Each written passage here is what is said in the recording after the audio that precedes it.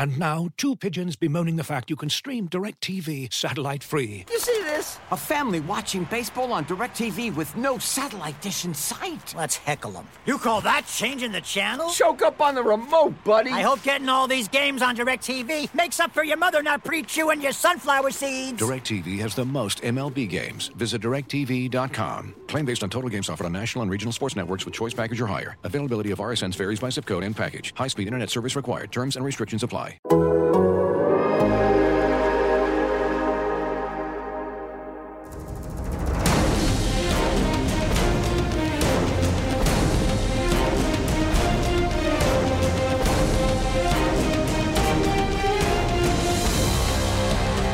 Yes!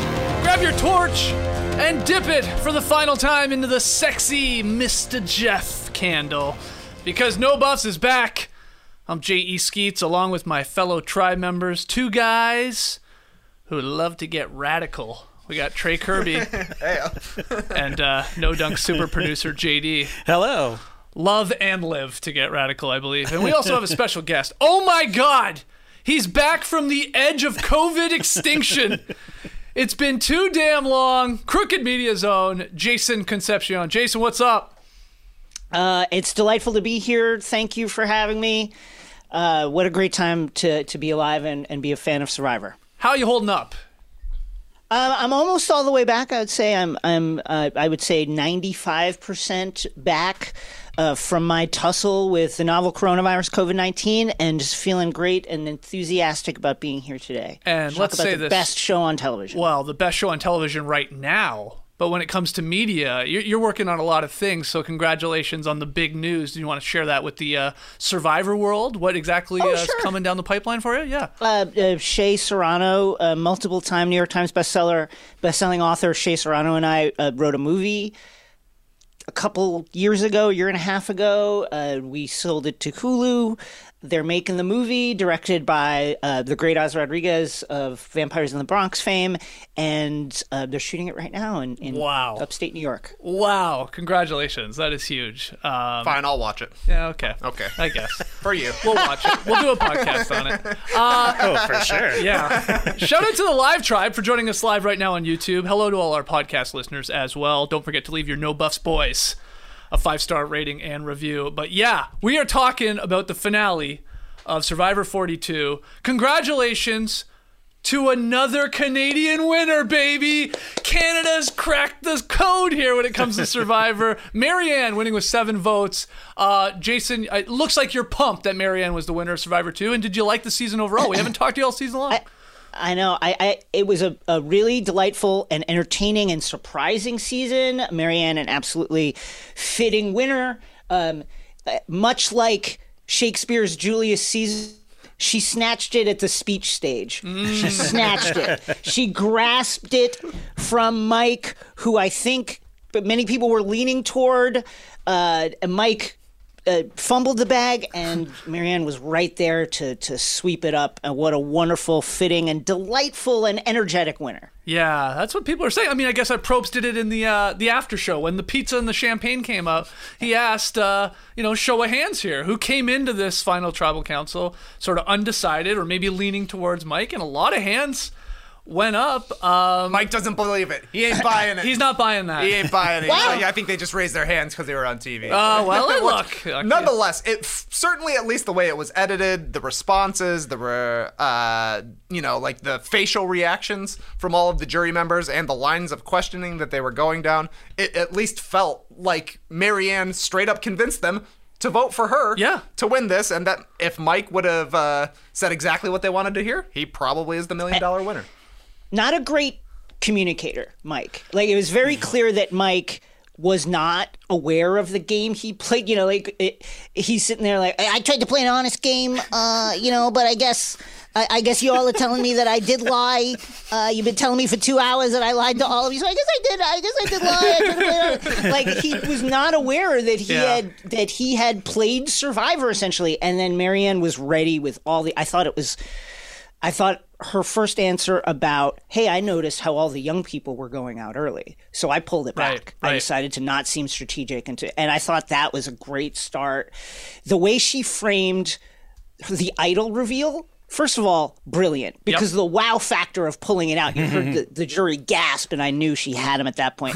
But if you really analyze it, she had an idol that she did nothing with, right? Did not play it, did not use it to leverage anybody, did not try to make a deal with it or save an ally, and then she framed that as my masterstroke. Look at this. And it was a beautiful, incredible, and so effective display of communication.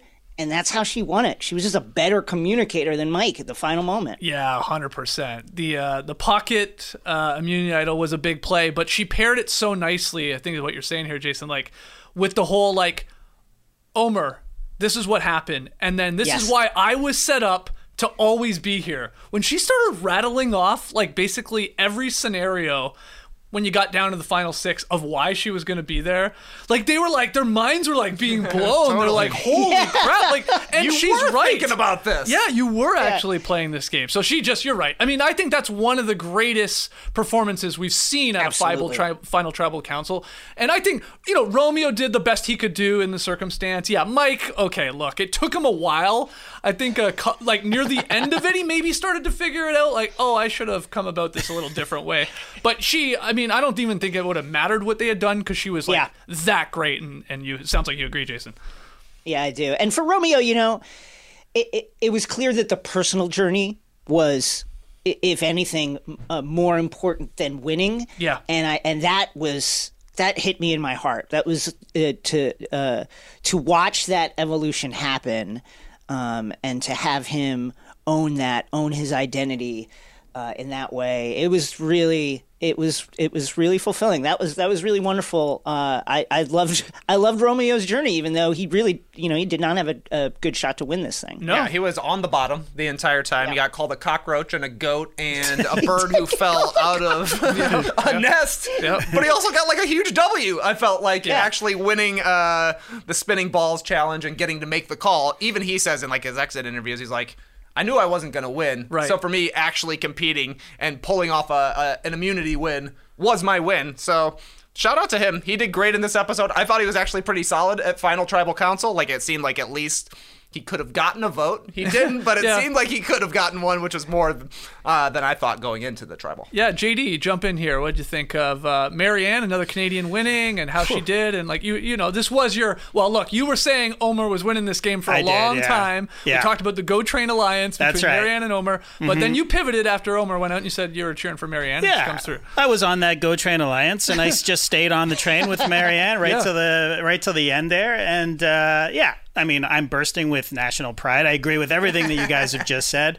It kind of reminded me of playing Mario Karts, and you're just about to get to the finish line. I'm Mike, and then Marianne just uses one of her power-ups, and I shrink down to the itty-bitty size, and she just zooms right by me. Yeah. And that's what it felt like. It was just, and it's so rare to see a move, like an actual move at Tribal Council, and just to see the jury light up and make up their minds right then and there. I don't think I've ever seen that in Survivor, and it was just a goddamn delight. It did feel a little bit like, could this be a new strategy going forward? You're under the radar for the majority of the season. You're making moves, but maybe people don't know so much about them. But you do have one big move to pull at Final Tribal Council. I mean, it's going to be tough to keep. I mean, it's tough already for people to keep their idols a secret, but to not do anything until Final Tribal Council, that's a good way to stay off people's radar. Oh, that even her just adding that line at Tribal Council, Jason, was this is the only secret. Everybody else shared their secrets, all their advantages, everything you got, everybody knew. At some point, somebody else knew. And this right here, this idol that I did nothing with and didn't have to, at least it was a secret. I thought that was even a brilliant little addition. Like, she just nailed it perfectly.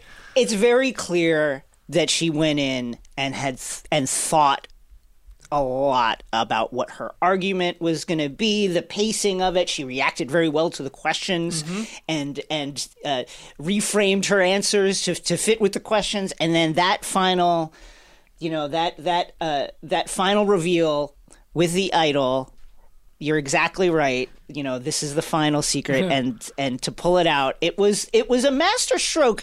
And you just knew when the jury went, That's it. We're done. Yeah. We're done. Marianne won it right there. It was like A Few Good Men or something. Like, Did you order the Code Red? Like, it was that dramatic and perfectly executed. Were you shocked at all that she got 7 of the 8 votes and that there weren't more maybe going to Mike? Like, how did you feel heading into the final episode last night? Were you like, obviously we didn't know who was going to be there in the final 3 at that point, but like, what were you thinking heading in last night? I thought Mike probably had the best shot. Yeah. I think that Marianne, because she kind of came on late, that she was going to have an uphill climb with some of the jury who had gone out before she really started playing, or, obviously playing. Yep. And so that was going to be, she was going to have a little bit of a story to tell to get them on board. I thought Mike, if he wanted it, had a great story about a 58-year-old guy who's been watching Survivor all his life, is older than everybody. These are like his kids and in some cases grandkids out here, and he's connecting with them and what that meant and what it would mean to him to play not just on a social level but on a physical level with these other competitors. And it was frustrating to watch him fumble that, but I thought Mike had the best shot of anybody. I thought that Jonathan, it was hard to understand where the votes were going to come from for him. Obviously, an incredible physical competitor, but I just didn't see it. Romeo was goated for most of the season. And so it was really Mike and Marianne at that point. And I think I was leaning Mike.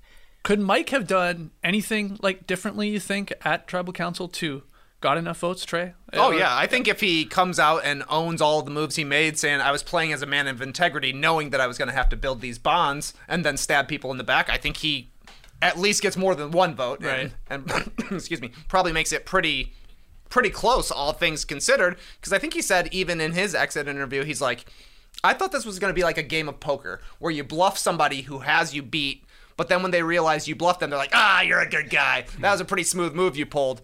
Which is exactly what would have happened if he would have been like, yeah, here's all of the moves I pulled. Here's how I got close to people and did it. But he was obviously just kind of scuffling when they were bringing it up to him until the point where he's like, oh, yeah, you're right. I did tell a lot of people I was going to help them out, and then I didn't. Yeah. And like the number one rule is like when they say, okay, like you pretend or whatever, you say you're going to play this game of integrity and all that, whatever.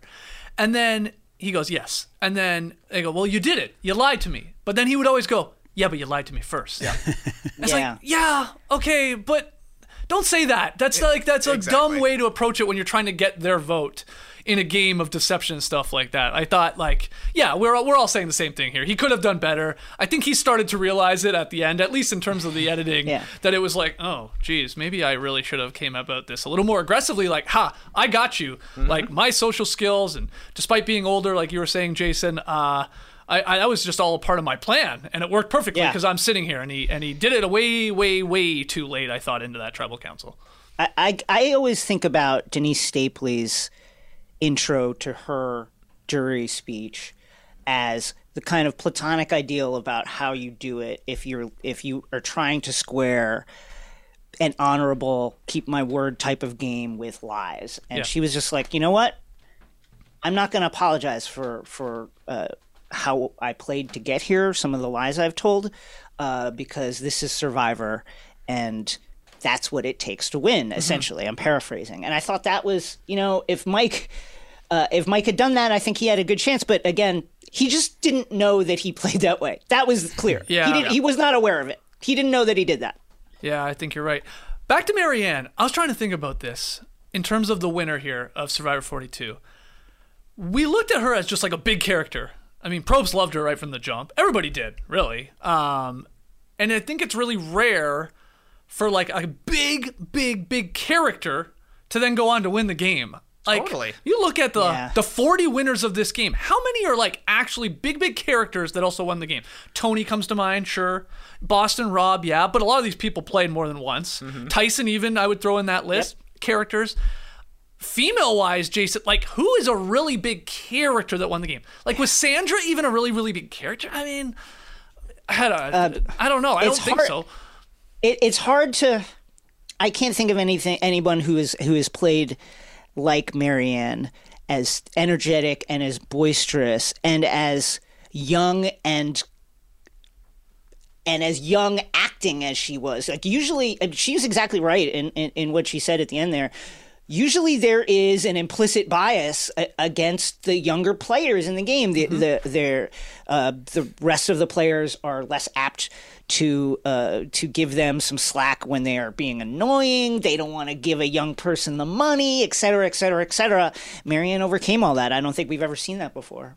Yeah, I thought it was cool that she even kind of mentioned that as part of her final tribal council. It was like, y'all were voting out all of the young people, so I had to kind of take a little bit of a step back, just with the way that we've been recording the show and, like the playoffs being on. I've been watching a lot in the mornings, so Laura hasn't seen a ton of these episodes. She watched the finale last night. She's like, Marianne seems like a totally different person from the beginning of the season. Yeah. And that's something to me that I didn't necessarily see because we're watching it every week, talking about it every week. But if you see 2 months later, the change, like she's just out there having fun in the beginning of it. And by the end, she's like laying out perfect cases for why she did everything she did in the final half of the season. So the growth from her is incredible. I think if she comes out to the season the same way she was at the end of the season, we probably don't think of her necessarily as much as a character, like along the lines of JD last season or Nasir. I think we even compared her to. It's almost like if Rupert actually won a Survivor. I know, and that's what I said. Like when you're we having started the most fun out there podcasting, and you're playing. That's exactly what I said. 3 episodes in to No Buffs for this season, Jason, I was comparing, obviously wrongly, that I was like, is Marianne just a female version of Rupert? Like, what a character, but like, will never have a chance to win this game, is sort of like out of her league. And I'm like, of course, proven to be terribly wrong. I can't ever see Rupert winning a game or pulling off moves that she did, or obviously like lining things up to go her way. But she's one of the most unique winners for sure. Absolutely. Can I ask the group a question? Is this the worst puzzle talent we've ever seen in a Survivor? It's up there. Yeah, it's not great. I mean, look, when Mike is winning a puzzle, I think that says something. That puzzle also seems really tough to me. I think Lindsay said that she didn't realize until she had 4 pieces left that it was a double-sided puzzle. Like, that's pretty wild. Whoa. But also, I mean, when you're building a puzzle, you do the outside first. Yeah, but that then you got to try and do the inside of this. They're like leaning up against it and just trying to smash it. That looked pretty tough. Yeah, it looked very difficult. Let's talk about the whole decision with Mike giving his idol to Marianne, and then Marianne not really doing anything. Like, all of the decisions she had to make, Jason, like, were you surprised at that one part where it was like, wow, she's really not going to do anything? She's not going to save Lindsay? But what did you think? Was, because I thought that the move that she laid out, in which she plays her idol for Lindsay and then flips the vote on Jonathan. Right. I think her words were, the more impactful move is when you flip the vote on somebody who wasn't expecting to be voted out. I thought that was... You guarantee the win if you pull that off. Yeah. Like that, I thought it was worth doing because particularly if you get the idol from Mike, because you're safe, one, and then you make a move that shocks everybody in the most public way at the latest stage, at the death of the game, and you basically sow your case up at that point. So I was a little surprised. I'm a little...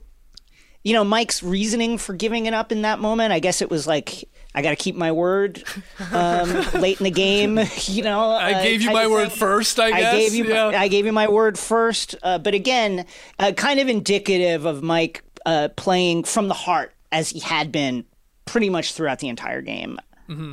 One of the tells I thought of that Final 5 Tribal Council, the jury did not look impressed with Mike coming in with the necklace on. I don't know if you saw that. He walked in and they were like, they weren't very pumped about that. I was like, that doesn't maybe mean Mike's going to go on to win this game. But JD, were you surprised? Like, I was yelling at my TV, like what Jason was saying, like, oh my God. Yeah, save Lindsay, get Jonathan out. That's going to be another huge move. And if you get there at the end, you're a lock to win. But she's weighing it out in her head like, this is the thing. Everybody was like, I can beat Jonathan. Yeah. Jonathan's like basically Romeo at this point. Like, they couldn't be different looking wise, but they're the same when it comes to the game. And his weakness is being strong. Yeah, that's right. Yeah, that's right. That's what Roxroy would say. You're right. But were you shocked just as much as I was, JD? Oh, totally. I thought that was going to be the big move. And it would have been shocking. It would have been cool, for sure. But then, hindsight 2020, it ended up being way cooler when it ended up happening. Yeah. And I think ultimately, she didn't really care. Really, I think in her mind she probably could have beaten either of them. You think so? I think so. Yeah. Yeah, I think she made ultimately, of course, she made the right call because she wins the game. But Right. it feels like Lindsay did have more friends on the They jury. had a lot of respect for her. Yeah, Totally. Yeah, So, smart move by Marianne Yeah. to not keep her around, and also a little bit of a flex to just be like, I got him to play his idol on me for literally no reason. Yeah. And then she was able to keep it around to have it for her jury performance. And then at this tribal council too, I don't want to forget this fun part. Romeo playing the fake idol, Jason. What'd you think of? What'd you think of that movie? Listen, obviously the edit being what it is, we don't know what really happened, Right, but right. like he talked about his idol, never brandished it, was never questioned about it, and then pulls it out at the tribal and burns it. It's like, you gotta do more than just say, I haven't. Like, you have to show it to somebody, don't you? Now, listen, there were other problems. There's no paper with it, which is the ultimate red flag, whatever. An idol appears at that stage. But I guess points for trying, but Yeah. you've got to be more fully committed to the fake idol bit if you're going to go through the trouble of making the fake idol. Yeah, I love how many times he brought it up too, because he's trying for anything. He doesn't have a whole lot to go on, and he just kept saying, I had that fake idol. And everyone was like, yeah, but no one really cared. Was it a bracelet? It looked like he made an idol bracelet. Yeah, You it was. couldn't see the He's length got a of the small string. neck. I mean, I guess I can go around his neck. I don't know. He's a skinny guy. I'm a skinny guy. I could probably put that on. But It's stretchy enough. yeah, maybe. it was amazing too, the editing of that, because he's like, hold on, I have something I want to play.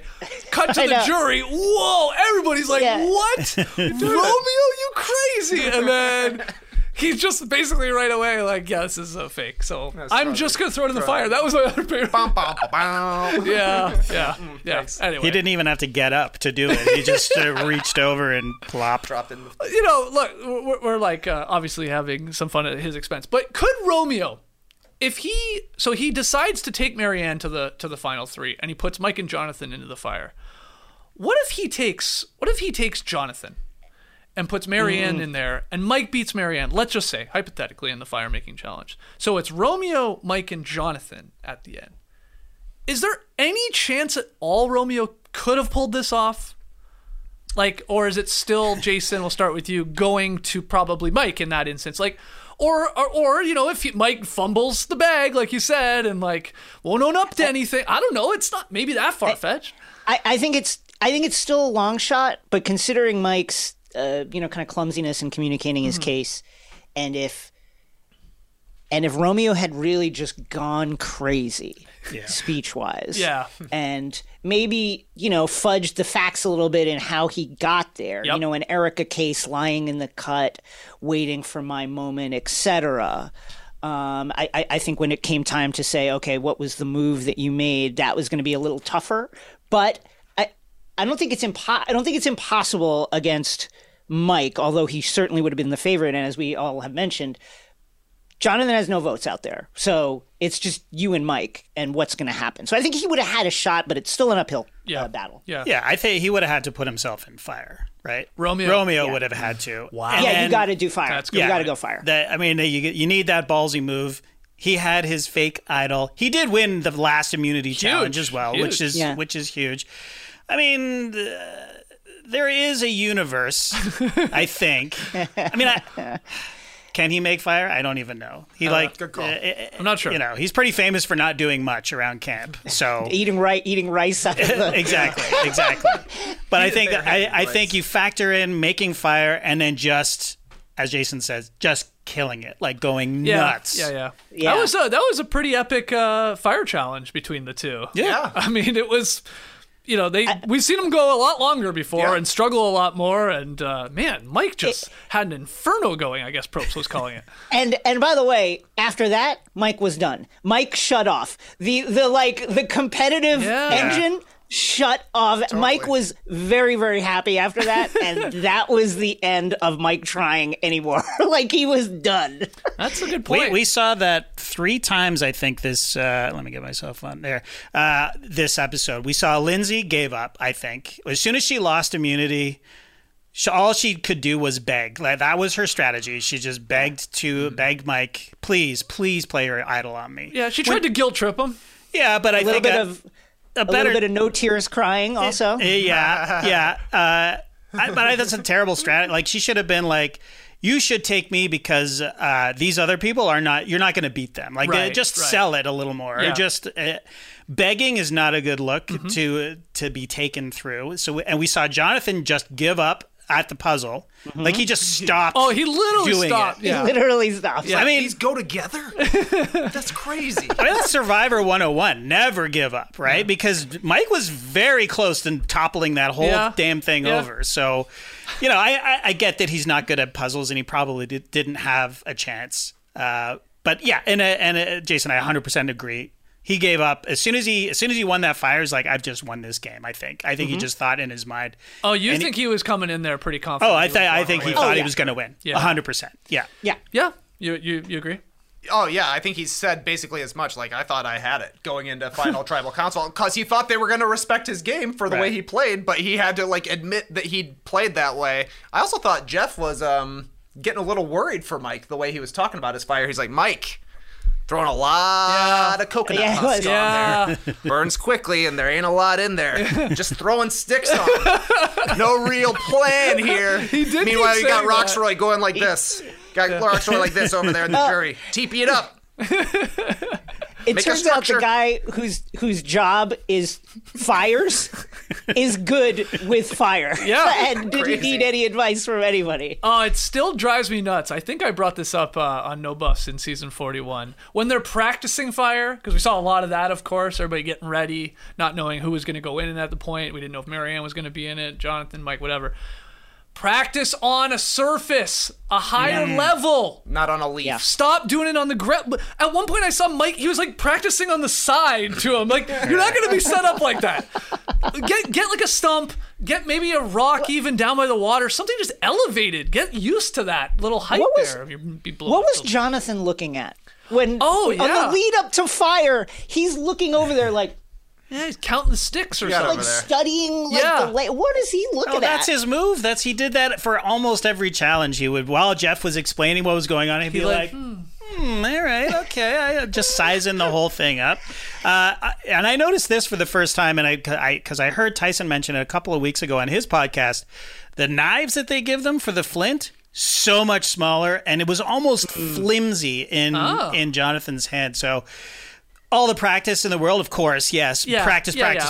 But I was actually worried that Jonathan. I always get worried that these guys are going to cut themselves. Like, whoever's doing the fire challenge, because there's so much pressure. Oh. You're slapping a knife with.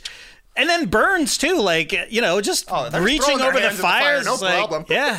Playing for $1 million, JD. Hey, I get it. It's the dad in me, though. Hoboken points. Yeah. My beard would go up in flames. Oh, man. yeah. You guys would be at a disadvantage with your long beards. Totally. Have to keep your heads back, for sure. Or an advantage. I couldn't believe with the challenge. Oh, yeah, light your beard on fire and then put it on the rope. Is that legal? Jeff. Oh, my God. Jeff would freak out. I don't know what we can do. It's a Survivor first. He's lighting his beard on fire. Oh my God!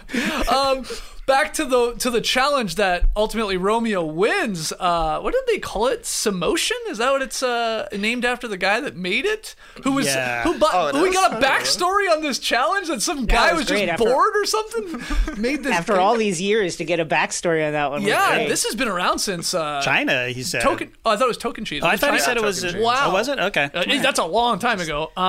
But Mike, Jason, dropping the ball. I mean, you say fumbling the bag, dropping the ball. Ball, one word. No. I mean, that was so embarrassing, folks. Yeah. Come on. You can't. It was like the third ball, maybe. It was certainly below 10 number of balls that popped out. You can't. you can't drop the first ball. Yeah. People are saying for that challenge, it may have been the worst performance too, because easily. Marianne goes out at like 2 balls, I think. Well, that's not great. And then, Jonathan kept doing this thing with his arm. Kind of right. Dude, you don't need to stretch while you're waiting for the ball. You thought he was like going left and right because he just kept going. That's why I thought Jeff was saying the only thing that matters is that little bridge. It goes left and right. Yeah, but then Right. So he kept doing that little wrist thing, and then what he really screwed up was on the 4th ball drop, he got a little too cute. Because you're doing the whole pacing thing, like the spacing it out. I get that, but he was waiting too long, and then finally dropped, and then it was by the time. I think he then forgot which way the gate was going, and then dropped the ball. So Romeo with the big win. But yeah, I do. Well, I guess here's a question. Do you like seeing these challenges time and time and time again, Jason, or would you like some fresh challenges near the end here? No, I like it. I particularly like that one. Yeah. As it seems like it is very, very often the closing challenge. And I think it's a great one. Listen, these folks have been through days and weeks of malnutrition and intense physical exertion, and then now they've spent 3 days without a shelter on the open beach. It's let's give them something that is physical but also requires focus and doesn't kill them on the last day. I like it. I particularly like this one, and I like the through line of seeing some of these challenges again, because it works. Yeah. It's definitely fair, the challenge. No doubt about that. It's like anyone of any size can do that. Yeah, Romeo straight up beasted that challenge. So challenge beast. I would say it's very fair. And then the other challenge we had in this one, which I guess had a reward on it too. This was the whole pasta, red sauce, garlic bread, red wine, cake. Probst's giving us the menu. You want some meat sauce? I'm convinced. You want some meat sauce? Jeff Probst, Jason, I think when this is done, his Survivor run, he's going to open a restaurant. There's nothing this guy loves more than like reading a menu and like getting sure, do you need more champagne? You need more pizza? Like, he loves it. So I think he's opening a Survivor restaurant. He does. Yeah. But we had the bigger challenge, which was like this one. Again, we've seen like versions of this, like the big obstacle course where you got to go get the bags and come back, ultimately ending in that huge, crazy puzzle, the big circular puzzle. But yeah, that's sort of a staple too at this point, right, Jason? When we get to like the final 5, it feels like we get one of those type of obstacle courses. It is. Let me ask you this. Would it have been, obviously hindsight being 2020, would it have made more sense for Lindsay to save her energy for the actual challenge rather than burn it looking for the toe? Because she's out there for a while. 40 minutes, they said. All 40 minutes. the way over the island again and again, and backtracking, looking all over, climbing up, looking for this thing. And I think you can make an argument that maybe just save that up, save those calories, save that energy for the thing. Yeah, I never really thought about that because I think it was all the same day too. Like that was the morning. Was this whole that was basically the game within the game, which it's in the game. Just got rid of. Yeah, just the game now. I mean, once we cracked it, they were like, well, we got to take it out for season 42. I guess everybody playing along. But yeah, we also had really 3 people not being able to decipher the word sleeping, I guess. Marianne appeared to know, but like made a decision to like. I ain't saying. I'm not saying. I'll give it to Lindsay. Well, she was like, "Well, I was sandbagging it." You didn't really have to sandbag it that hard again with this group. This is again, I think, the worst puzzle group. Once Jenny went out early, right? There was not a lot of puzzle talent left on the island. I'll never forget Mike saying. Was it Mike or who was it? Who was it that was like, I see 9 triangles? Oh, really? That's what you got? Jonathan. No, Jonathan. I got 9. Yeah. That's it. We're done. Yeah. Right? 9? No? It was just like, in the folks, 50s. it was never going to be a good puzzle group. Yeah. Good fortune is tucked in the toes of the sleeping giant. I've always said that. Yes. It's the first place to look. And she finally found it, and it was a pretty good advantage by all accounts, right? It was only 1 knot on all these bags, where everybody else had 6. Yeah, they said. Jonathan was like Does he have a secret for untying knots? He untied his 6 knots as fast as Lindsay untied her 1 knot. I mean, that was amazing. Yeah. I wanted to see what he was doing. Yeah, what was he doing? After a while, it felt like, whoa, Jonathan's on the move already? Like, how? Yeah, that's true. We didn't see a lot of the untying of bags. It was just the crossing of all the obstacles. Yeah, we want to see those bags get untied, the exciting stuff. Yeah, I guess Lindsay took a fall at one point on that one little bridge there where he was like, well... amazing callback. Did you catch this? The one where they had to walk across on like those little pads. He did the monkey walk. Oh, he did. That he had showed us on the island. Oh, yeah. What a callback. I was like, that's why funny. they put the monkey walk in. We got to see that monkey This guy walk. just killed it across that one obstacle doing the monkey walk. My 2 takeaways from this challenge. I love a station challenge as well. I thought it was very funny that they were excited for it. The part where they have like the rope pit right before...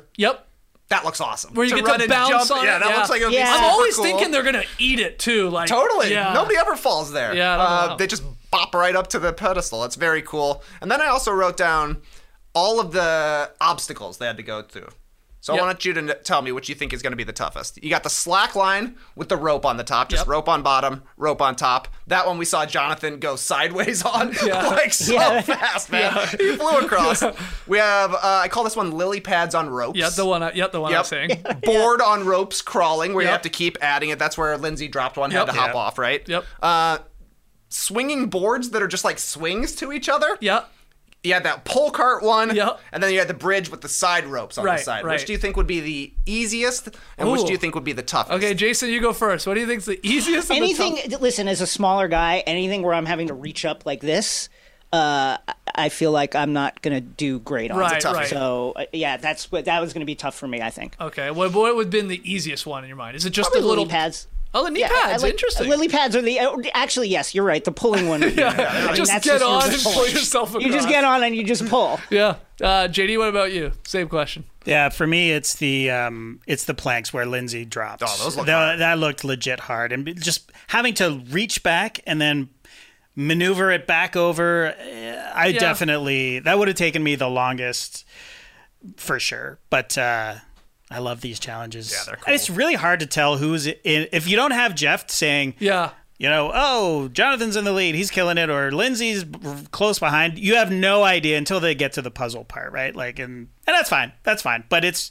exciting to watch on television. Yeah, one small note from that challenge, I always thought it was funny when Probst kept telling them when they got across that one where you had to use the 2 planks, throw your planks off.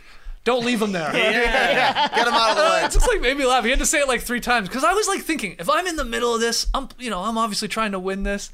I'm probably forgetting, like, I'm across. I got my bag. See you later. But they all very kindly turn around, take it off. Like, is somebody screaming at them? Is Probst reminding them there? And they take it, they edit out the audio. I don't know. That made me laugh. He definitely had one where he was like, bag's got to go on the nail. I like him giving instructions. Sorry, Mr. Jeff. Apologies, Mr. Jeff. Mr. Jeff. So I know we don't have you too much longer, Jason, but, like, where does this sort of season fall in your rankings of all-time Survivor seasons, and did Marianne winning it bump it higher or lower? Like where do you put it? Ballpark, I guess. I'd put it in the probably the bottom of the top third of Survivor seasons. Okay. The cast was pretty fun. The winner was surprising. It's a great example, as we've been saying, about how important the jury portion can be at times. I didn't think the gameplay was super, super high level, but I did like that. Akin to like the more modern kind of like voting blocks era of the game, that people were, for the most part, playing without making it personal. Yep. There was a couple of things here and there. Of course, I think Lindsay would have been happy to watch Jonathan walk out into the ocean and drown. But for the most part, people were just playing and competing, which I always like. And then, in this era, post-Survivor 40 era of more intentional and thoughtful diversity and letting people tell their stories, I think that's really meaningful and a great thing just to have in the culture. Yeah. Did you enjoy 42 more than 41? Equally? Less? I mean, we weren't podcasting every day with you, but... Yeah, gosh. I think I liked it I think I like it I'd put it about on the same level. Okay. I need to let it marinate. They happened so recently. I think probably the gameplay in the edit for 42 is better. I'm still a little bit like, you can give us a little bit more Erica in 41. You can figure out a way to get that in there and show us how she won. So I'd probably lean 42. What did you think about, I'm sure you know this by now, but the edit not showing us the idol nullifier that Omer had? I guess it just ended up not mattering. I guess not. Right? Yeah. Simply put, I was definitely surprised by that reveal that existed and that he had it. And I think it's a good example of how hard it is really to edit this show, because you're thinking about, how do we tell the story? How do we also entertain? And then does it matter? Does it matter for the game? And obviously not ideal that something like that didn't matter, but ultimately it didn't matter. Yeah, no, it's true. It's so funny. It's like, not the actual thing itself, the idol nullifier didn't matter, but by all accounts, it was Omer and Jonathan finding it. So, of course, there is a bond then between those two. And it's like, that's the element that you're removing from the game, or at least from the show. But I mean, I talked about this last week, but I just didn't like that it wasn't included, because ultimately it was the main cause, not the main cause, but it was definitely a factor in Omer going home. Right. And it would have been nice to have it. But, the point is well taken, Jason, that ultimately it didn't matter. But it just felt like, I thought that Omer, it was just hard to watch him just sort of not do anything and be so. Yeah. That whole part of it would have made it a little bit more dramatic, but it would have taken away from Marianne's big move in taking him out. So story-wise, I get it, but I still would have liked to have seen it happen. And for all the twists that we saw in 41 and basically saw again in 42, I know we talked about this last season with you, Jason, but like, which one are you ready to say goodbye to? You hope we never see again? Is it the shillelagh of time? Is it the do or die twist? Is it the amulets or the weird phrases? What do you think? I think it's the shot in the dark. I think we need to figure out a way to make that. It's basically there to act as a disincentivizer, right? But I'd love for there to be a way to, like, whether it's tweaking the percentages or something, to make it a little bit more active. It feels like a thing that people are worried about that we never see. It never enters the stage. Right. And certainly has never hit in the few times that it's been played. Right. And then I do think the Shillelagh of Time is a little too powerful for me. Mm-hmm. Yeah. And I'd love for them to tweak that a little bit as well. And what about you guys? Which one? Like, again, if you can only get rid of one, and I know Probst likes a lot of these, and I think they might be there for 43 and 44. I mean, they're already filming 43 right now. But which one would you say, get out of here? We don't need that. Do or die. Yeah, I think is going to die, because it just is going to make less and less sense for players to play unless there's something they can actually win by taking part in this. Right? You're just setting yourself up to maybe go home for choosing the wrong box. Yeah, JD's do or die. 100%. Get out of here. Yeah, it's got to be that one, because we lucked out. The contestants lucked out. At 41 and 42, they both won and were able to stay. But to see either Deshawn or Lindsay go out like that would have just been awful, like just awful. I mean, I know that Lindsay said in the reunion, "Oh yeah, I'm cool with it. I would have been fine if I lost." Yeah, right. She was less fine with the fact that she gambled, which is an odd thing for her to say, being so competitive. Like, I felt like she was compelled to take the risk, even though she didn't quite know what the risk was.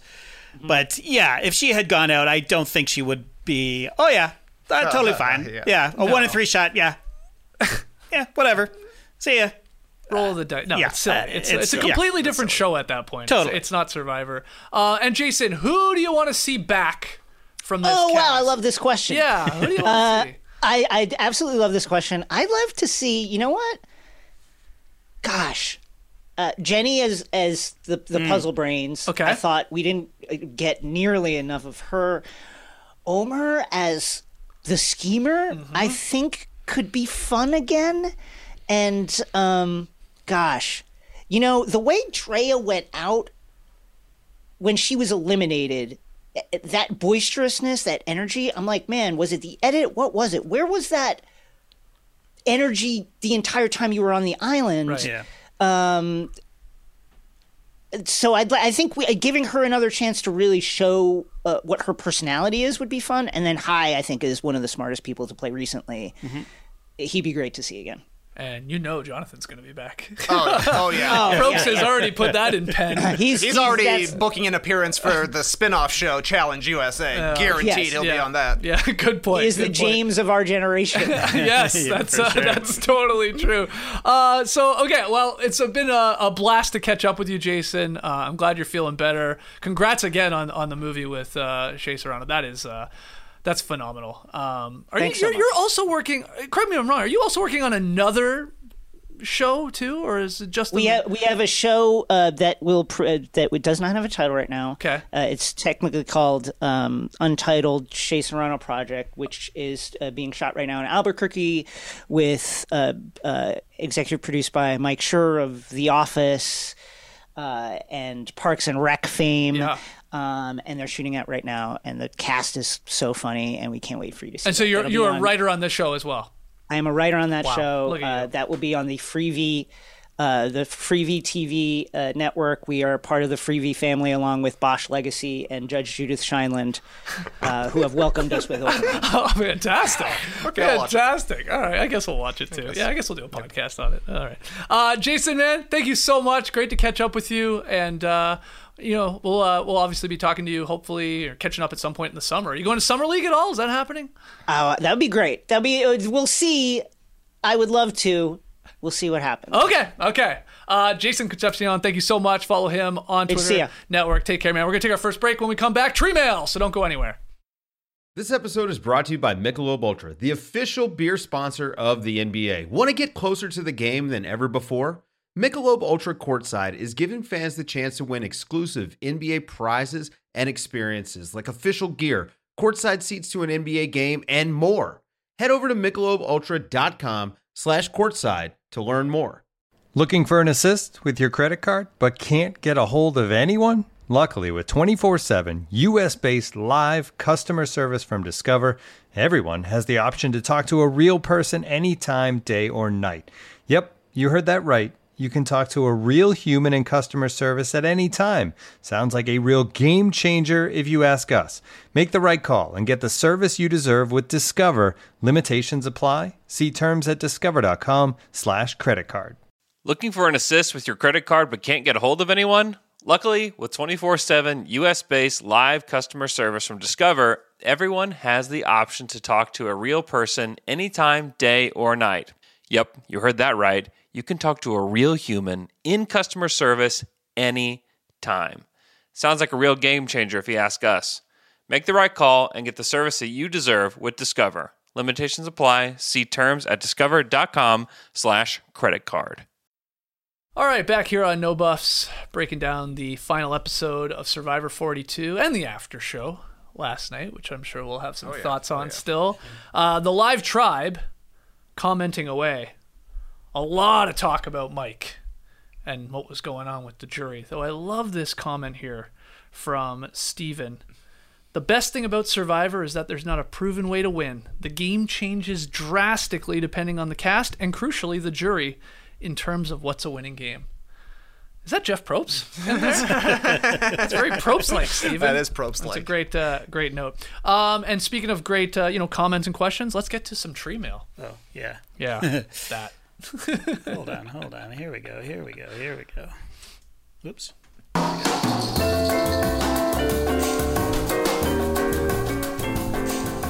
I don't know why we have to do that, but we do. You made it, so we have to show it. Yeah. I don't know why I was Even though I feel like you don't want to. I know. I always want to. Okay. Well, I also have a different setup because we had Jason on. So okay. That's fine. It's fine. It was well worth it to have him on for you to have a different setup. Right? I agree. Fantastic. All right. First one here from Sagasaurus Flex. Tass? Yeah, Mississauga. Is that you, Tassie? Is it safe to say that the era of the challenge beast is over? Players like Danny in Season 41 and Jonathan here in Season 42, they've been fun to watch, but players do not seem to be threatened by their game, and jury members prefer to reward stronger social and strategic play. What do you think, Mr. Mr. Flex? Mr. Kirby. Thank you, Mr. Flex and Mr. Kirby. What do you think? Well, I think this is that meme of the astronauts looking at the Earth. It's always been that way. Yes. Challenge Beasts usually don't win in Survivor. There have been a couple, but in general, Yeah, you're right. I do feel like the reason Challenge Beasts don't win has changed. Before, it was kind of like when Ozzy was winning, it was like, okay, he finally lost, get him out of here. Now they don't care as much. It's like Jonathan didn't really have a chance to win last night because he didn't have a great social game and most of the women hated him. So the only way to win, I think, as a Challenge Beast is to win out as many as you possibly can. And when you don't win, you have to have a flashy move. That's how Ben won his season, having idols anytime he got voted out. So if you're able to do the flashy part of it, that's giving you a little strategy alongside your physical prowess. JD, what do you think? Yeah, I don't think that I don't think the age of the Challenge Beast is over by any means. I think that everything that Trey just said, plus the fact that if you're a Mike and you want to play the game honorably, you got to come in as a Challenge Beast, and that's your only recourse, really. I mean, win all the immunities and don't lie to anybody, and that's how you get to the end, really. I mean, but yeah, I mean, and also they're always going to cast people who are good in challenges, I think. I mean, you know, look at the big boner that Jeff had for Jonathan. And also, you know, Lindsay, she was compelled to compete. Like, she could not help herself. Jason was talking about her running around for 40 minutes looking for this advantage. Would she have been better off saving the calories? Yes, I think so. But she just can't help herself. Yeah. Like, she just wants to win. And she was way more focused, I've said it a million times, on beating Jonathan than she was in winning the game of Survivor. But that's okay, because it was awesome to watch her, and you know, it would be great to have her back. Yeah, people are saying here in the live tribe, we've had Culpepper win a ton of individual immunities lost. Chrissy, same thing. I mean, this is just like, it also, with the way these challenges are now down the stretch, they're all ending generally in a puzzle.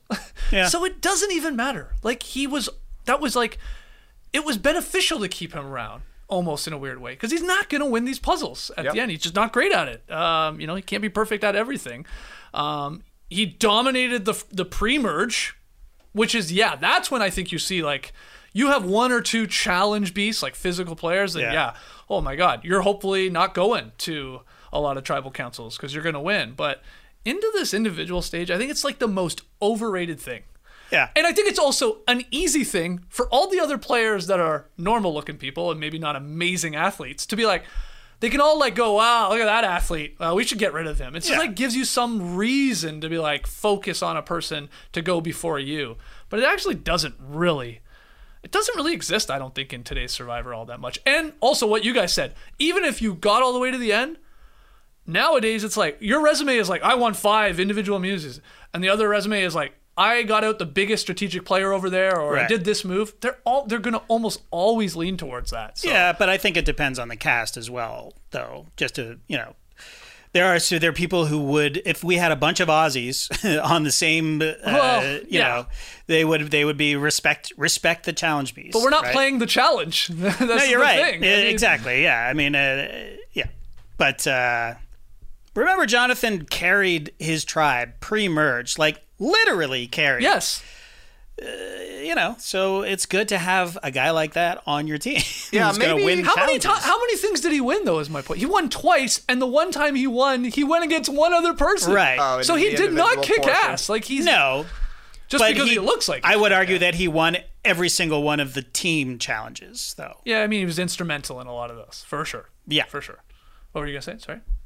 I was going to say something about him winning twice, maybe. Okay. I was. Oh, how about this? It's maybe become more hospitable for Challenge Beasts in the first part of the game, because I do feel like that was a common vote out strategy early on. We're like, we got to get this big guy out. Yeah. Now they're like, we got to keep him. There is a lot of let's keep the tribe strong, because having a challenge beast in the first portion of the game is a lot more helpful than in the second portion of the game. So you just got to be able to flip that switch once it goes in the individual game. And I don't know, you got to be a puzzle beast. Somebody should brand themselves as a puzzle beast, but then they'll get voted out. Well, that's why and I've said this before on No Buffs, it's like, I actually thought Lindsay was more of a challenge beast than Jonathan, in the sense that she's incredibly physical. Okay, no one's ever going to be as physical as him, but like, she's damn good, and then she also seems a lot better at that, at puzzles and stuff like that. So yeah. All right, next one here from Jaden. If you could choose one food other than pizza for the surprise reunion, what would it be? And this would be a perfect time to talk about the after show here too. But to answer Jaden's question, Probst is saying, "All right, let's bring in some pizza, let's bring in some champagne, and then what?" Trey, are you like, yes? Chicken wings with a variety of sauces. Oh, come on. Oh my God. It's already messy with people walking in here. Yeah, you're going to be filthy anyways, but I was trying to think of what's a food I could eat a ton of and not feel absolutely terrible at the end of it. So if I'm just eating straight up chicken wings, I think I'll survive more than putting in because Mike said he ate 3 pizzas last night. He said they were also all pineapple pizzas. That's just a lot of bread to be putting in. You're going to fill up. Yeah. You're going to feel very backed up, if you will. You might get a little grease bomb in your belly from some chicken wings, but I would risk it. Okay. Yeah. So in theory, he ate a ton on day 26. They had breakfast. Right. Where it looked like he ate a ton. Marianne was like, I think I'm full. And he's like, we got pancakes still. Don't stop eating. We got to finish these pancakes. And then he had the pizzas at the end. I mean, he just had a lot there on that final day. But what are you picking, JD? I'm picking sushi. Oh, that's a good one. Really good answer. Yeah, I mean, it's just easy. You could just pluck it up with your fingers. It's fish. It's semi-healthy, and you're not going to feel gross. You can eat a lot of sushi and not feel like you're the same that you would feel after 3 pizzas. That's a good call. Another option, Australian meat pies. They're delicious. Yeah, you can eat them with your hands. And it's just a savory treat after 26 days of not eating. Yes. So, and it goes great with beer. Oh my God. Like a nice ice cold beer. Forget the champagne. I mean, the champagne, sure, for the toast or whatever, but let's get the Victoria Bitter in here and a nice Australian meat pie. Shout out to Lee Ellis. Put some brown sauce on that maybe and just shove it in your face. That's a great answer. Both of those, the sushi and that. But then, if you didn't have champagne, you wanted the beer, we would miss that one shot of that guy. Oh, I love that scimitar. guy. Yes. Wow, that guy just is like, this is my 3 seconds of fame. I'm going to pull Jeff, this if up. you put me on there, I will pop that bottle for you. Don't you worry. What did you think of the after show here? Our second one on location. Any thoughts on it? Are you a fan of it? And it sounds like this is also staying. This is what Probst is leaning towards. What do you think? I don't know. It was boring. It was boring. This one was boring. Very boring. Yeah. To me, it's like the last half hour is inessential until you get to seeing what it's going to look like for the next season of Survivor. I don't know if I like it more or less. Because the truth is I like the reaction for sure. Yeah. Where Jonathan's like, "They gonna read it here?" I'm like, "Oh yeah, that was funny." Oh, you're joking. Oh, you are going to read it here. That was exciting, but obviously that's not going to be the case anymore because they're going to be expecting it. But I don't know. It feels like doing it right after the show ends, reading the votes there. You should get a little bit more raw takes from the contestants, but they also aren't getting a chance to see how the season actually transpired. They're still just in their own blinders. So I don't know. Yeah. What do you think? I agree. I think it was... I do like that they reveal the winner right then and there because it's just there's so much build up to it. It's a 3-hour show for them. Even it's just a more visceral reaction, I think. And they're still on the set of the game show that they've won. So let's let them win. I think they should have all that. Do 5 minutes of. Basking in the afterglow, bring out the champagne. Let's hold off on the sushi and pizza for now, right? Until we're off the air. And then the next week, do like a Real Housewives or The Bachelor style of reunion show, right? It's amazing they don't do this. It's a no-brainer, and it doesn't even have to be live. Just shoot it for 3 hours and then cut out all the good stuff because that's what we're missing. We're missing.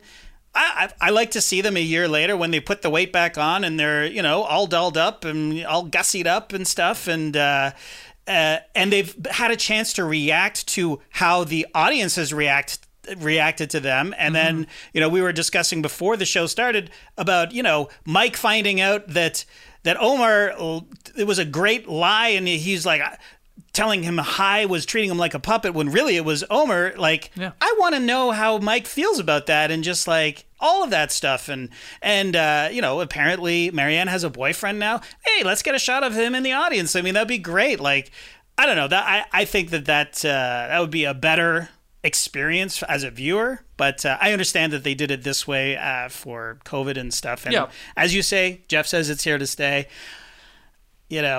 The good thing about it from their point of view is that it's done. It's out of the way. They don't have to worry about it. And they can edit it and make it look good. And, who knows how long that actually was. So yeah, I'm with you, though. If you're going to continue with this, you're going to read the votes on the island. That's fine. Then shorten it up. Give us let's take a break, come back and talk about it for 10 minutes, the key points, and then you wrap up the show. And then a week or two later, and I think Rob Cesternino has said this too.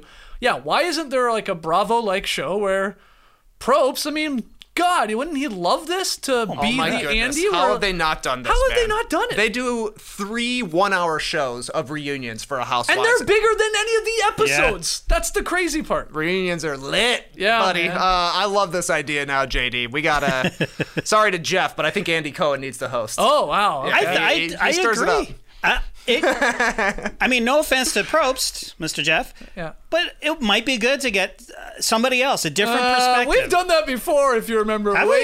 Rosie O'Donnell once hosted one of these after shows, and Bryant Gumbel, I think, once hosted one of. We're talking way back. Yeah, that's way that was a bad idea. It didn't go well. Andy Cohen would be great. Andy Cohen would be best. Andy Cohen we'll do it. Let No Buffs do it. Let Jason Concepcion do it. He'd be great at it. It should be you, Skeets. You should. Okay, good. All right, Probst, I'll do it. I love that. I love that idea, though. And I mean, I'm with you also on the hold off on the food out there. Like what like. He also Probst throws to breaks. He's like, all right, we're gonna take a break, and when we come back, we'll talk about so and so. Yeah. Omar will decide which animal all of you are. Right. Eat the pizza during the break. That part is see them fascinating eating the pizza. Decision. But okay, next one, Zachary A. Oh, I got in another one. You did it, Zach. Good stuff. Way to go, Zach.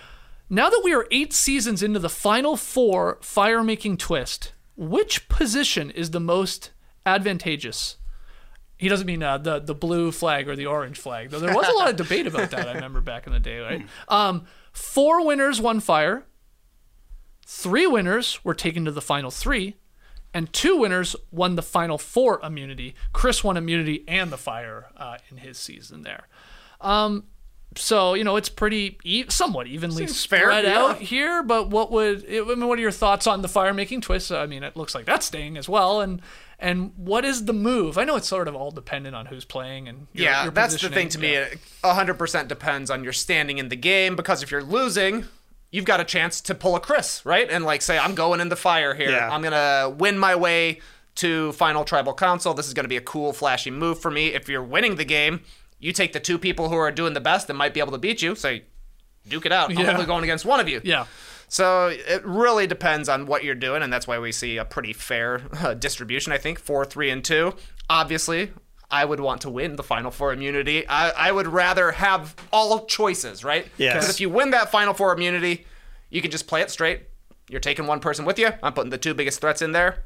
Duke it out. Or you can say, I need a move here. I need one more flashy move. I'm going in fire Chris style, winning it, and then winning the final tribal council. So I do like it, and I do like that it's sticking around, because you have one more big decision to make. Yeah. And I mean, for 2 people making fire, it's incredibly entertaining. It is. I can't believe it really I mean, there's been the odd dud and stuff like that, but for the most part, they edited it together where you're like, whoa, like you were saying, Probst saying, once you see he might be running a little bit of stuff. Embers on the rope, you're like, you're getting close, but maybe not. Yeah. So JD, what are your thoughts? Yeah, exactly the same as Trey. I mean, and I can't imagine not putting myself in the fire making. I would never feel safe enough. I would never trust the jury that much. I would just lay it all out. I'm making fire. I don't care. Really? Yeah. I would. Wow. That feels easy to say. And, yeah, I mean, you good? You good with no, I don't even know. But it's for $1 million, right? So it's just a it's $4 million. You're saying I'm going to go in the fire instead of at least sitting there to make my case for $1 million. But if I wouldn't be able to just sit there and let two people be impressive. Do you know what I mean? When it's a chance for me to shine, it's also a chance for me to fall flat on my face. But again, I don't feel like I would be putting everything on the table unless I put myself in fire. Yeah, but I think as this continues, we see the fire-making Final Four, I think it becomes less and less impressive in a way. Like, I don't think it's as big a deal as it maybe was when it was first on the scene in the first couple of seasons. Like, so what? You made a fucking fire. Like, you know, I just kicked your ass in all the other aspects of this game, right? I'm just like trying to put myself in a position where, like, no, I'm not getting my, you know, you talk about the do or die twist sucking. Well, I'm just going to come down to whether or not I can make a fire faster than you. Like, I mean, right now it's still a big deal, a big move, if you want to call it that. But I don't know if that's going to stay that way. Though. It's the act itself to put myself on the line. I'm that confident. I'm that. Yeah, I guess. You know. Because if you're going to lose anyway, like I would much rather be Jonathan if I'm losing, regardless. I'd much rather be Jonathan not voted out. I lost because of fire. That's the thing. Yeah, that's a good point. Yeah, that's so. And we've seen some big, you know, popular players, people that may have won the game, not Jonathan, but other players that go out at the 4, and it's like, damn, I wasn't voted out, but I was forced out because I can't make fire. Yeah. And on the spectrum between Marianne and Romeo, I'm much closer to Romeo. Like, I'm going to be at the bottom most of the time. So you're saying, so you're putting yourself in that position. Well, you're playing this hypothetical season out. Yeah. That you are going to be looked at maybe more as a GOAT, so you'll need that. Okay, that's fair. Oh, you're so old, and we're so impressed that you're able to carry on a conversation with us, sir. All right. Great. Do you think? Well, you're not his age. Not quite. Not quite. But you know, they are like talking about how cool Mike is with the kid. You're 10 times cooler than Mike. Oh, thank you. You really thank are. You very much. So you really should get on Survivor. You really. I can really rap with the kids, man. You are. Hey, gang. I don't know, Mike, but I guys want to make a shelter. Hey, with the fire making challenge, can you do this? All right, I thought about this because I already gave your beard on fire. Yes, you can do it, man. They never said you couldn't. Yeah, you're right. You can do the beard. Okay, and I already gave my tip. I think you should be practicing on a pedestal, or something, something like that's going to be more similar to the actual challenge. You know what you're going to be doing. How you're going to be sitting. Can I take the coconut husk? Some of it.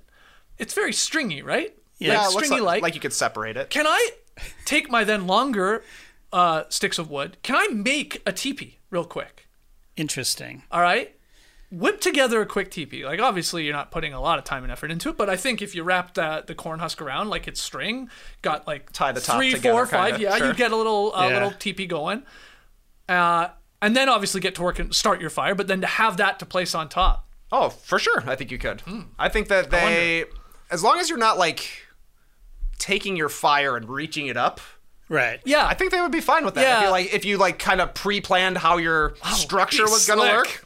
Yeah, it would work. It would work. It would. But you would be like so nervous when you're there just fiddling with wood and you're seeing the other person. Yeah, no, you're right. Getting a little fire going. But it's like, cool. I mean, even Mike, I guess his whole plan was, I'm just going to chuck everything on here. Yeah. And it worked. It worked. It did work. But he said in his exit interview, he's like, I knew it was pine. And Jonathan seemed to be a little taken aback because he had been practicing, obviously, with slightly wet sticks back at camp, and he couldn't get his fire going as good. But he's like, I know pine burns, so I just threw as much on there as I possibly could. Oh, well, he's a fireman. He knew that little trick there. Fire brain. Wow, yep. Good stuff. Okay. We got a lot of thoughts. Study your woods making. Before you go. Yeah, Jesus. I guess so. Yeah, that would impress Roxroy, wouldn't it? Oh, 100%. When Marianne mentioned that she was intentionally scaling those fish, he was like, damn. Yeah. Nicely done. That was a weird part of the final tribal council, that the physical questioning part. I always took the physical part to be more about the challenge aspect of the game, but they really leaned into the physical part more as the island life, right? Because Marianne was saying palm fronds and the scaling of the fish, and Mike was building the shelter, and then Romeo was more, I don't camp at all, but I learned how to swim, which is pretty crazy. Yep. Okay. Yeah. All right. Got a couple more here. Why not? This is our final episode of the season. Doug. Oh, Doug. This is a battle between Zach and Doug. Go back to the final two. Who gets the win here? Actually, Doug and Zach in a fire making contest. Let's do that on next week's No Buffs. Okay. Send in a video of yourself making a fire. You don't know how fast the other guy's going to make it. Yeah. It's good. It's right. But I will say, I'm giving points to Zach here. He's in the live tribe right now. Oh, yeah. Where you at, Doug? Show your face. Come on, Doug. Okay, Doug wrote in, though, or he tweeted in, if you could bring back one element from old finale episodes, what would it be? For example, solo jury speeches. Okay, I would add to that. He didn't add it. The what would you call it? Like the intro from the final three. Opening statement. Thank you. That's what they got rid of that apparently. Okay, back to Doug. Final endurance challenges. Final 2 instead of a final 3, going way back, or even the old rites of passage. Where we go and remember everyone. That's a no for me, Doug. Okay, not a fan of that. But Doug wants to know, what are you bringing back? That was the weirdest thing. They're like, I never met you, but you were out here for 3 days. Yeah. That's right. We're all out here. Okay, well, which one do you want to see back then, or something else that Doug didn't mention? I do love a final endurance challenge. Like, so do I. actually, so do I. Mike dropping the ball in some motion to me was very similar to Rudy season 1 taking his hand off the idol in Hands on a Hard Idol. Yep. Just in the midst of like changing positions. That was cool. I would love to see them bring it back. And I think I would be okay with the final 2 as a twist. Like, if we didn't know about it ahead of time, I think the final 3 is probably a little better, all things considered, because, there's usually going to be one person who's not going to win. And maybe that's the case with most final 2s, but I think if they were going into the season expecting it to be a final 3, Jeff hit them with we're actually going to a final 2 this time, that would be major. Yep. Okay. Yeah. JD? I want to see the jury liquored up a little more. You know what I mean? Little testy. I want some scenes. I find this to be the cringiest part of the season in general. The cross-examinations and the groveling, right? There's a lot of that, and I felt like I was very squirmy when Romeo was kind of squirming when Hai was confronting him. What about when you threw my name out there and all that stuff? But I just amp it up even more. We mentioned Andy Cohen earlier. Bring that Andy Cohen bar right on to Tribal Council. Do a shot ski. And just let's, because we've had it just makes for a more entertaining. And if we're gonna cringe, we might as well cringe, and let's get messy. Sure. You know what I mean? Yeah. What'd you think about when I think it was Omar questioning Mike about his integrity? Right, he kicked off that. We knew that was coming, and he got into it. And then Mike was starting to get dragged for not owning it. Like, everybody started piling on. And then you have, I think it was Drea. Stuck up for him, sort of stepped in. Yeah. I do like the self-policing that goes on. And Drea was great to have on the jury from she was alley-ooping for Marianne. She was alley-ooping for Mike. I thought it was nice to have her there to kind of guide them down the path of the answers that they were looking for.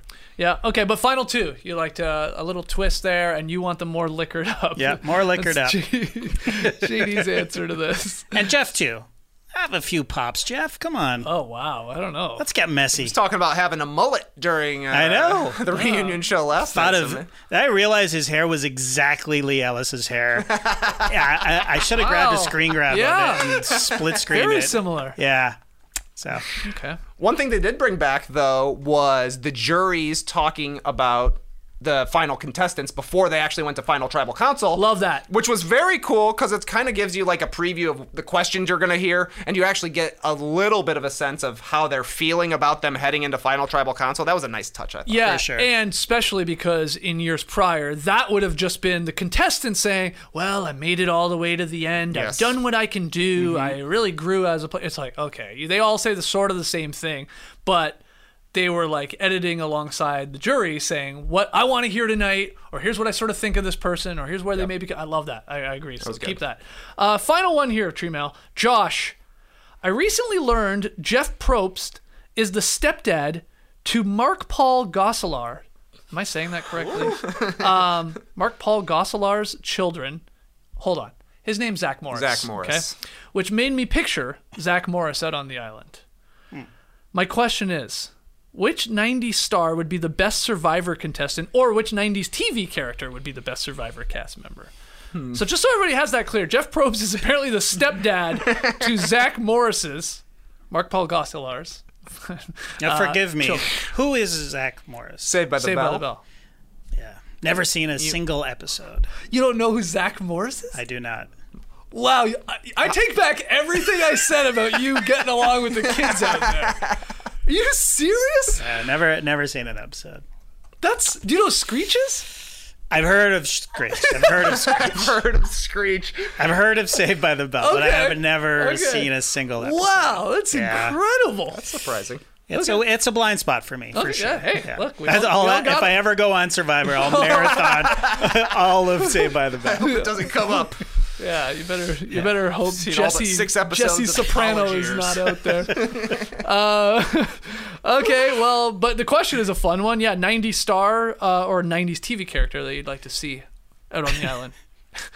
Steve Urkel. Yeah, that's a very popular answer. Steve Urkel would be great. He plays the annoying nerd during the first team-based portion of the challenges, but then he switches to Stefan Urkel when it comes to the individual. Or he does that at the final tribal council. Oh. Because that's what we've always wanted. Yes. Plays the dork, plays the, he's always dropping things, never wins anything, and then at the end turns into Stefan. Oh, Urkel. man. He's like I would just love to hear Steve anytime he masterminds a blind side. Did I do that? It's good, man. I've had... You wrote "Did I do that" on a note at my house like months ago, and it's still on the fridge. Why did I write that on a note? I don't know. The girls were wearing glasses. Yeah, you know, they were looking like Steve Urkel. Don't worry, JD. The kids don't know who Steve Urkel is, so you don't need to catch up. That's true. I dropped that reference. Did I do that? Okay. What do you got then, JD? Do you know any shows from the 90s? Some, yeah. Okay. So is it the character or the actor? Or either or? Your call. Yeah, either or. Okay. The character I would like to see is Frasier. Cool. Just because I think that he would have a Cochrane-esque journey. You know, he would get on the island, be super stiff. He'd have a cardigan around, just wrapped around. He'd have a great outfit. Yeah. And then he would, fall into the depths of despair, horribly sunburned. Not just fumbling around and just being useless. But then I think he would rise to the occasion. The gift of gab, for yes, sure. Exactly. Yeah. So I think Frasier would be good. The other one was Xena. I'd like to see out there.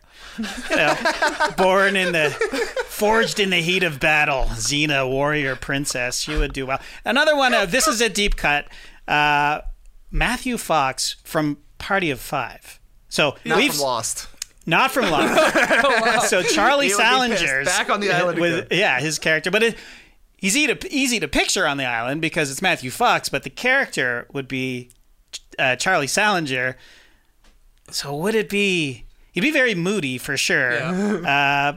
But Jack always wanted to go back to the island, so at least Matthew Fox would get a chance to be back on the island again. And I think that's what happens with Survivor players. All they want to do is get back. They gotta go back. I see Rick Devens and everybody follow on Twitter, and it's just like, oh, these poor bastards. Like, I'm enjoying this, and I would love to try it, but these guys, all they want to do is go back. Oh, yeah. It feels like that, anyways. It's just I would do anything to go back to that island. We gotta go back. Hence the monster, I guess. Yeah, exactly right. Yeah. Jonathan was like, he got voted out, and in his confessional, he's like, invite me back. I'm coming back. I might not even leave. You probably won't. Got enough toggle shirts. Yeah. What about his outfit? It's like he didn't even change. I know. Coming off the beach. I just assume he just wears that. day to day now. Like, he's just, it's May 26th. He's walking around Tuscaloosa, Alabama, toggle neck t-shirt on. Is that what you call it? It's a toggle. I don't know. Those are toggles. Those are toggles. You said it like 5 times to me today. And I'm like, is that a thing? Like, you know way more about fashion than I do. Yeah. Like, is it a toggle necklace or a toggle t-shirt? I don't know. It looks like a smock to me. Yeah, like, it's you know what I mean? Yeah. But is it his, like Rupert has a tie-dye, he has to wear this now? Yeah, like, it does feel like that way. It's a bit of a uniform at this point. Would he have worn it to the the old version where we're in LA and doing the after show or the live vote read? Great question. See, that's what we need to know. That's what we need to know. Can you imagine him in a suit, just showing up in his suit? That'd be crazy. It would be. I'd love to see weird, that. I would love to see it. I'd love to see him do the monkey walk in his suit and rip the hell out of it.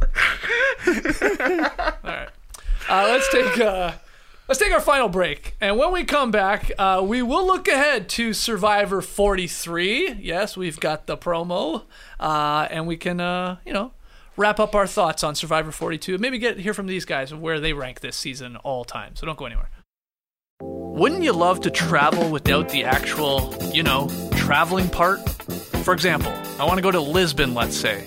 I just snap my fingers, I'm there. No driving to the airport, no flight delays, no fools at security who still don't know that, yes, you need to take your laptop out of your bag and place it in the tray. Oh my God, how long have we been doing this? Travel without traveling. I want it both ways, but that's not possible. It is with Mack Weldon, though. Guys tend to think looking sharp means starchy Oxfords and stiff chinos rather than effortless comfort. But this is possible to have it both ways. Mack Weldon makes timeless apparel with modern performance fabrics for guys who want to look and feel sharp without sacrificing comfort. From their light as air underwear to innovative anti-odor tees and versatile yet comfortable pants, Mack Weldon has a full range of clothes that never go out of style. I've got it all. I got the Air Knit underwear. I got the Ace Collection sweatpants. I've got the Silver Peak polo. Everything fits perfectly. All I get is compliments. Mack Weldon has figured this stuff out. Because performance fabric usually means clothes that look or feel sort of techy or shiny. Mack Weldon clothes are designed to fit your style and the demands of a busy life. They look like regular clothes, which is good. I want regular clothes, but feel like the latest in modern comfort. They're the go-to choice for guys who want to look great without even trying. Get timeless looks with modern comfort from Mack Weldon. Go to MackWeldon.com and get 20% off your first order with the promo code NODUNKS. That's MackWeldon.com, promo code NODUNKS. As you've probably heard by now, we've teamed up with BetMGM this season. We'll be using BetMGM lines to make all of our picks, and we'll have special offers for our listeners each week. If you haven't signed up for BetMGM yet, use bonus code The Athletic, and you'll get a 1-year subscription to The Athletic, plus up to a $1,500 first bet offer on your first wager with BetMGM. Here's how it works. Download the BetMGM app and sign up using bonus code The Athletic. Make your first deposit of at least $10. Place your first bet on any game and claim your voucher for a 1-year subscription to The Athletic. See BetMGM.com for terms. U.S. promotional offers not available in D.C., Mississippi, New York, Nevada, Ontario, or Puerto Rico. Gambling problem? Call 1-800-GAMBLER. Available in the U.S. Call 877-8-HOPE-NY or text HOPE-NY 467-369 in New York. Call 1-800-NEXT-STEP in Arizona. 1-800-327-5050 in Massachusetts. 1-800-BETS-OFF in Iowa. 1-800-270-7117 for confidential help in Michigan. 1-800-981-0023 in Puerto Rico. First bet offer for new customers only in partnership with Kansas Crossing Casino and Hotel. Don't forget, if you haven't signed up for BetMGM yet, use bonus code The Athletic, and you'll get a 1-year subscription to The Athletic, plus up to a $1,500 first bet offer on your first wager. Okay, let's start wrapping up our final episode of No Buffs for Survivor 42. Did you guys have any other thoughts? Oh my God, are you... No, that's good. That's good. Oh, this is your move now. One in, one out. I had to go full in with Jason so I could actually hear him. But here, with us talking... Just going one pure canal. Oh, okay. Yep. For the listeners, we're talking once again about Trey's earbuds. He had a little issue on this morning's No gotta Dunks. get new canals. Yeah, you do. My canals are missized. They are. Do you have any final thoughts on Survivor 42 and where it falls in your rankings, and Marianne is a winner, and any other notes you had from last night's episode? What did Jason say? Bottom of the top third?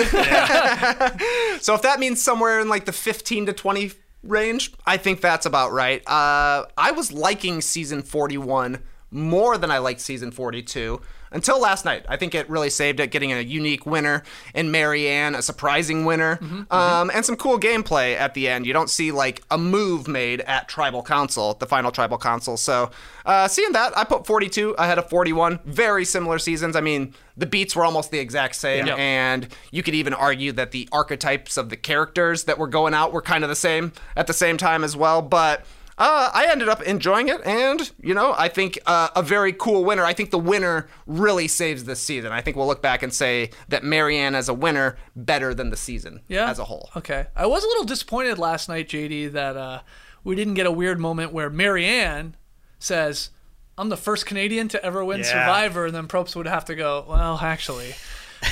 we did 41, and a female Canadian won that one as well. So you're actually the second. I would have loved to see a reaction, but instead that never came up.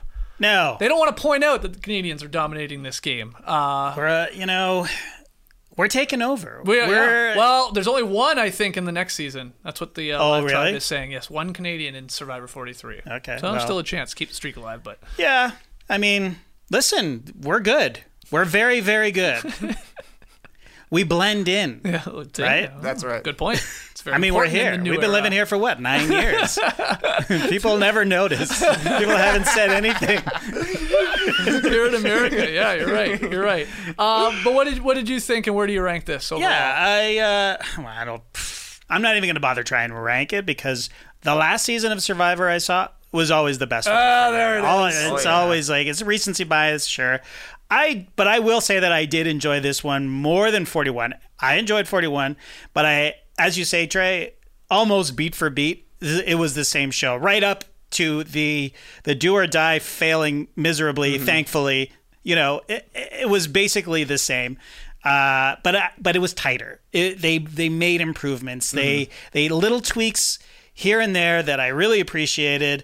And I think I love the 41 cast, but 42 cast, I really, really, I was rooting for literally everybody. When Lindsay was on her run, she got the advantage, and she did all, it felt like she may win that challenge.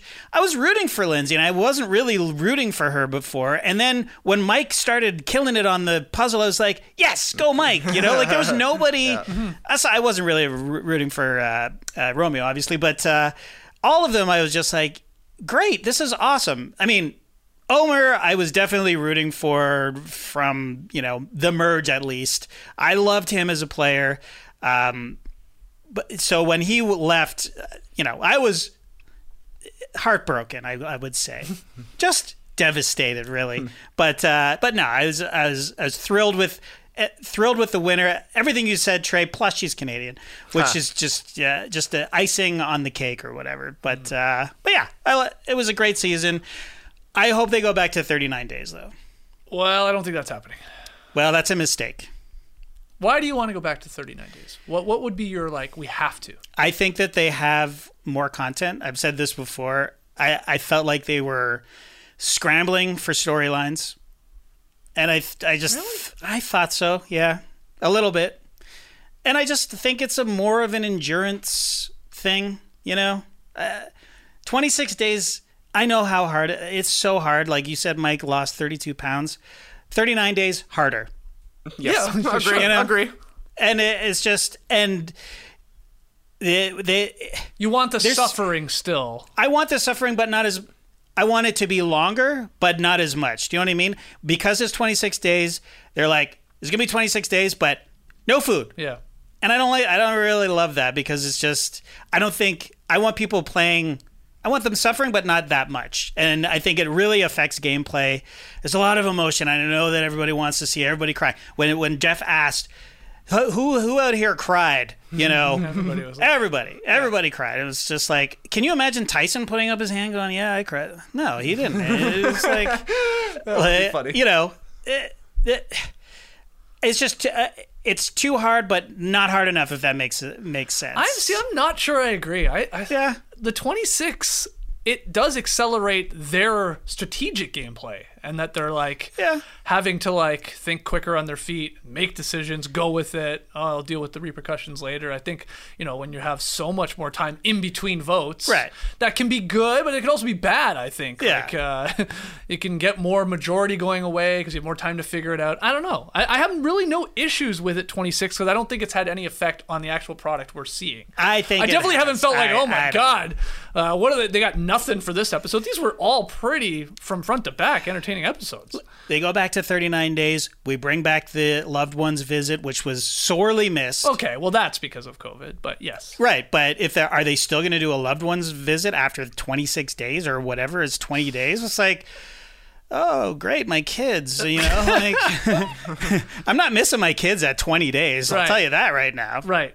30 days, yes.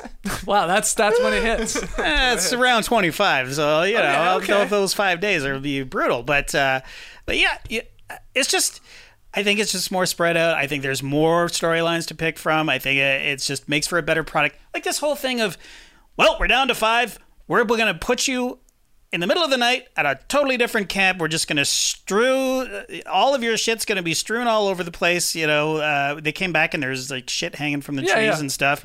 What's the purpose of that? We as an audience, we didn't see any. It didn't make a difference at all. So why bother with that stuff? It's just a lot of it's so much shorter, so let's make it harder. Let's bring the shillelagh of time in here. You know what I mean? There's more pressure to mix it up and make it harder. And it's just, here's how you make it harder. Make it longer. Make it 39 days. Well, that's what I think. This cast was incredible. Yeah. I mean, it's one of the, from just first boot to the winner. I mean, there are not a lot of duds. Not too many duds where it feels like in some seasons. Even 41, I think there were and it was a pretty good overall cast. It was a really good cast. We had a great pre-merge cast for season 41. We did. But I think this one was really awesome. I think we went through a lot of the people that I think we will see back. I think there could be 5 or 6 people back. If you're going to include Marianne in another, winner coming back. I'd be shocked if she's not back at some point in some version of this show. So I thought it was good. I think to rank it, always difficult to do. It's not the best,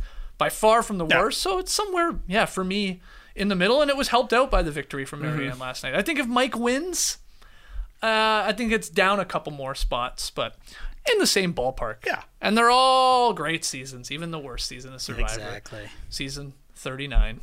It is still better than most television. Survivor 43. We get the promo.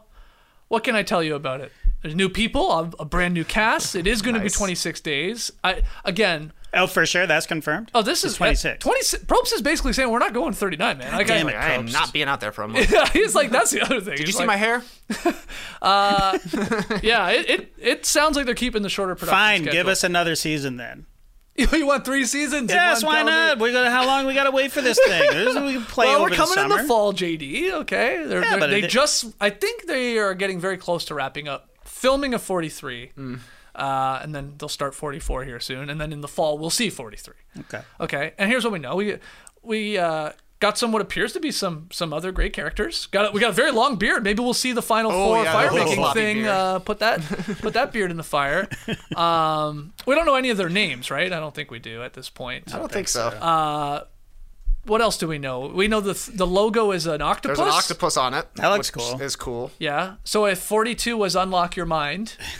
Which I came up with. What is 43 with the octopus? Somebody said in the live tribe, arm yourself. Ooh. That's pretty good. So I was thinking of an octopus can slide into small crevices and cracks. Yes. Yes. So, I don't know. I couldn't think of the tagline though. Stay loose. Stay flexible. I guess. Stay flexible. Inky, something with ink? Is there something to do with ink? Sure. Stay inky? What is this, Pac-Man? Stinky inky? So yeah, that's really all we know. We need to bring back the subtitles. Oh, you don't like Survivor just straight up 43? I don't like the 43, 44. I need something to sink my teeth in, something that's going to hook me. Nothing really hooked me. I was like, oh, okay, here we go again. It's the same again, which is fine. Yep. But it's just like... So even if they had called it Survivor 41, Shillelagh of Time. Yes. Survivor 42, Do or Die. Right. Like, you just want that. I want that to go, what do they mean by that? Does that mean ghosts are going to be playing in Do or Die? We were talking before the show, like, when Blood versus Water first came out, the promo, there was nothing. There was water, and then there... blood spilling into it. That was the promo. Cool. It was great. And it just said, Survivor, Blood versus Water. Oh, you're like, jeez. It was just like, what do they mean by that? And we were just wondering. Surgeons versus lifeguards? And then there's the hook. I mean, and the hooks never last longer than 3 episodes. Oh, that's the thing. Probst, like, just really always drives it home. Oh, you're a beauty. Oh, you're a beast. Yeah, but they do that. How does that feel? Collar. How did they not have Jonathan on no collar? Yeah. Right. Come on. Yeah, exactly. But that's the thing. They pigeonhole people into characters anyways. I mean, Romeo was a pageant guy. And you could tell that they were just milking him. Like, if this was a pageant, like, what would you tell the women that you work with, or tell us in terms of a pageant, like what would it mean winning Survivor? Well, I'm going to be Mr. Survivor, and I'm going to wear a tiara on my head. It's like, okay, fine, like just put them into tribes like that, like. But you just sounds like you just want it for the brand. I want it for the marketing because Skates, you said it before, like, people, the Survivor fans are the Survivor fans. We know this. They're always going to watch no matter what. So it's like, all right, why come up with a topic, with a subtitle or a concept anymore? But I don't know. It helps to rope me in. I think what we're saying are sort of two, I think we're getting to the same thing. But what we're saying is we don't need to have beauty versus brawn versus brains, because then what you're doing, I think, has been proven, like, well, now we gotta find so many bronze and we gotta find so many beauties. Right. And you're probably leaving so many great potential players, on the cutting room floor because they don't fit into one of these weird boxes that you've come up with. Right. But we do just want a name for it. Like, just have a brand new cast. Yeah. Totally cool. Yeah. These were incredible casting jobs on 41 and 42, but just give us the tiniest, be it, they could have literally picked one of those twists that they had in this game and just slapped it on there. Right. For whatever reason, we'd be going, wow, Survivor 42, Do or Die. Like, well, in this case, we would have known what it meant, but like 41, we wouldn't have. We'd be like, what the hell does that mean? Yeah. Somebody's going to die? What? That's crazy. Yeah, I mean, sometimes it works. Like with blue collar, what was it? Blue collar, white collar, and no collar, which is whatever that is. Yeah. But it was hilarious how people would just sort of pigeonhole themselves into that. It's like the prison Stanford experiment. You know what I mean? Like, it was just like, well, I'm blue collar, so this is how we're going to run our tribe. Yeah. David versus Goliath. Yeah, exactly. Yeah. It's like, or even the bronze beauty brains. It's like, oh, I'm the smart one, so we better play this game smart. You know what I mean? Like, that part of it is kind of interesting to me. But yeah, you're right. It's just, I just want something to sink my teeth into. Survivor 43, Shot in the Dark. Just sounds good, honestly. Sure. It does sound good. It sounds great. There's a lot of twists. Yeah. Survivor 44, Shipwheel Island. There you go. Done. Gotta go there. Why not? Cool. Got a name now. Well, we'll be watching regardless Survivor 43. And the cast, from what we can tell in, 90 seconds, I was hooked. I was like, damn, we got appears to be some great characters here, too. Some characters, for sure. They're talking to me. They're talking in their confessional to me how pumped they are and how they're going to win this game. I believe them. So, we'll be back for Survivor 43 Octopus, as Min Power just called Octopussy. Yeah. That's great. That's great. Okay, any other thoughts? I think we could start wrapping this up. Guys, gonna miss you guys here on No Buffs. Yeah, I'll see you on No we're not Ducks, gonna see each other anymore. Yeah. I mean, like, until the next season comes around, not gonna be talking on a podcast until then. What are we gonna do? What are we gonna watch? There's nothing else on. Wow. We're apparently watching Mission Impossible movies. Oh, is that locked in? I don't know. I mean, we could. If you have an idea for what maybe No Buffs could do at one point during the summer here, or during the off season between Survivor episodes, or seasons, I should say, let us know. Email us, nodunks@theathletic.com. Put your Survivor podcast ideas in an email, and maybe we'll get to doing one of them. It's always a blast talking Survivor with you guys. Thank you so much to Jason Concepcion for jumping on here, taking time out of his busy schedule there. Guys writing every movie and show you're going to be seeing for the next 12 months here. So, guys, thank you so much. Leave us a 5-star rating and review if you listen to the podcast. Subscribe to No Buffs on YouTube and hit that little notification button so you know when we are back live. Will it be in the fall for Survivor 43 Octopus, or will it be before that? We'll find out. I like just naming it whatever they put on there. Yeah. Survivor 43 Octopus it is. All right, guys. My man TK. Yeah, Mr. Skeets. Mr. Jeff. Mr. Sexy Jeff. It's been an honor. As he puts out the candle, the tribe has spoken.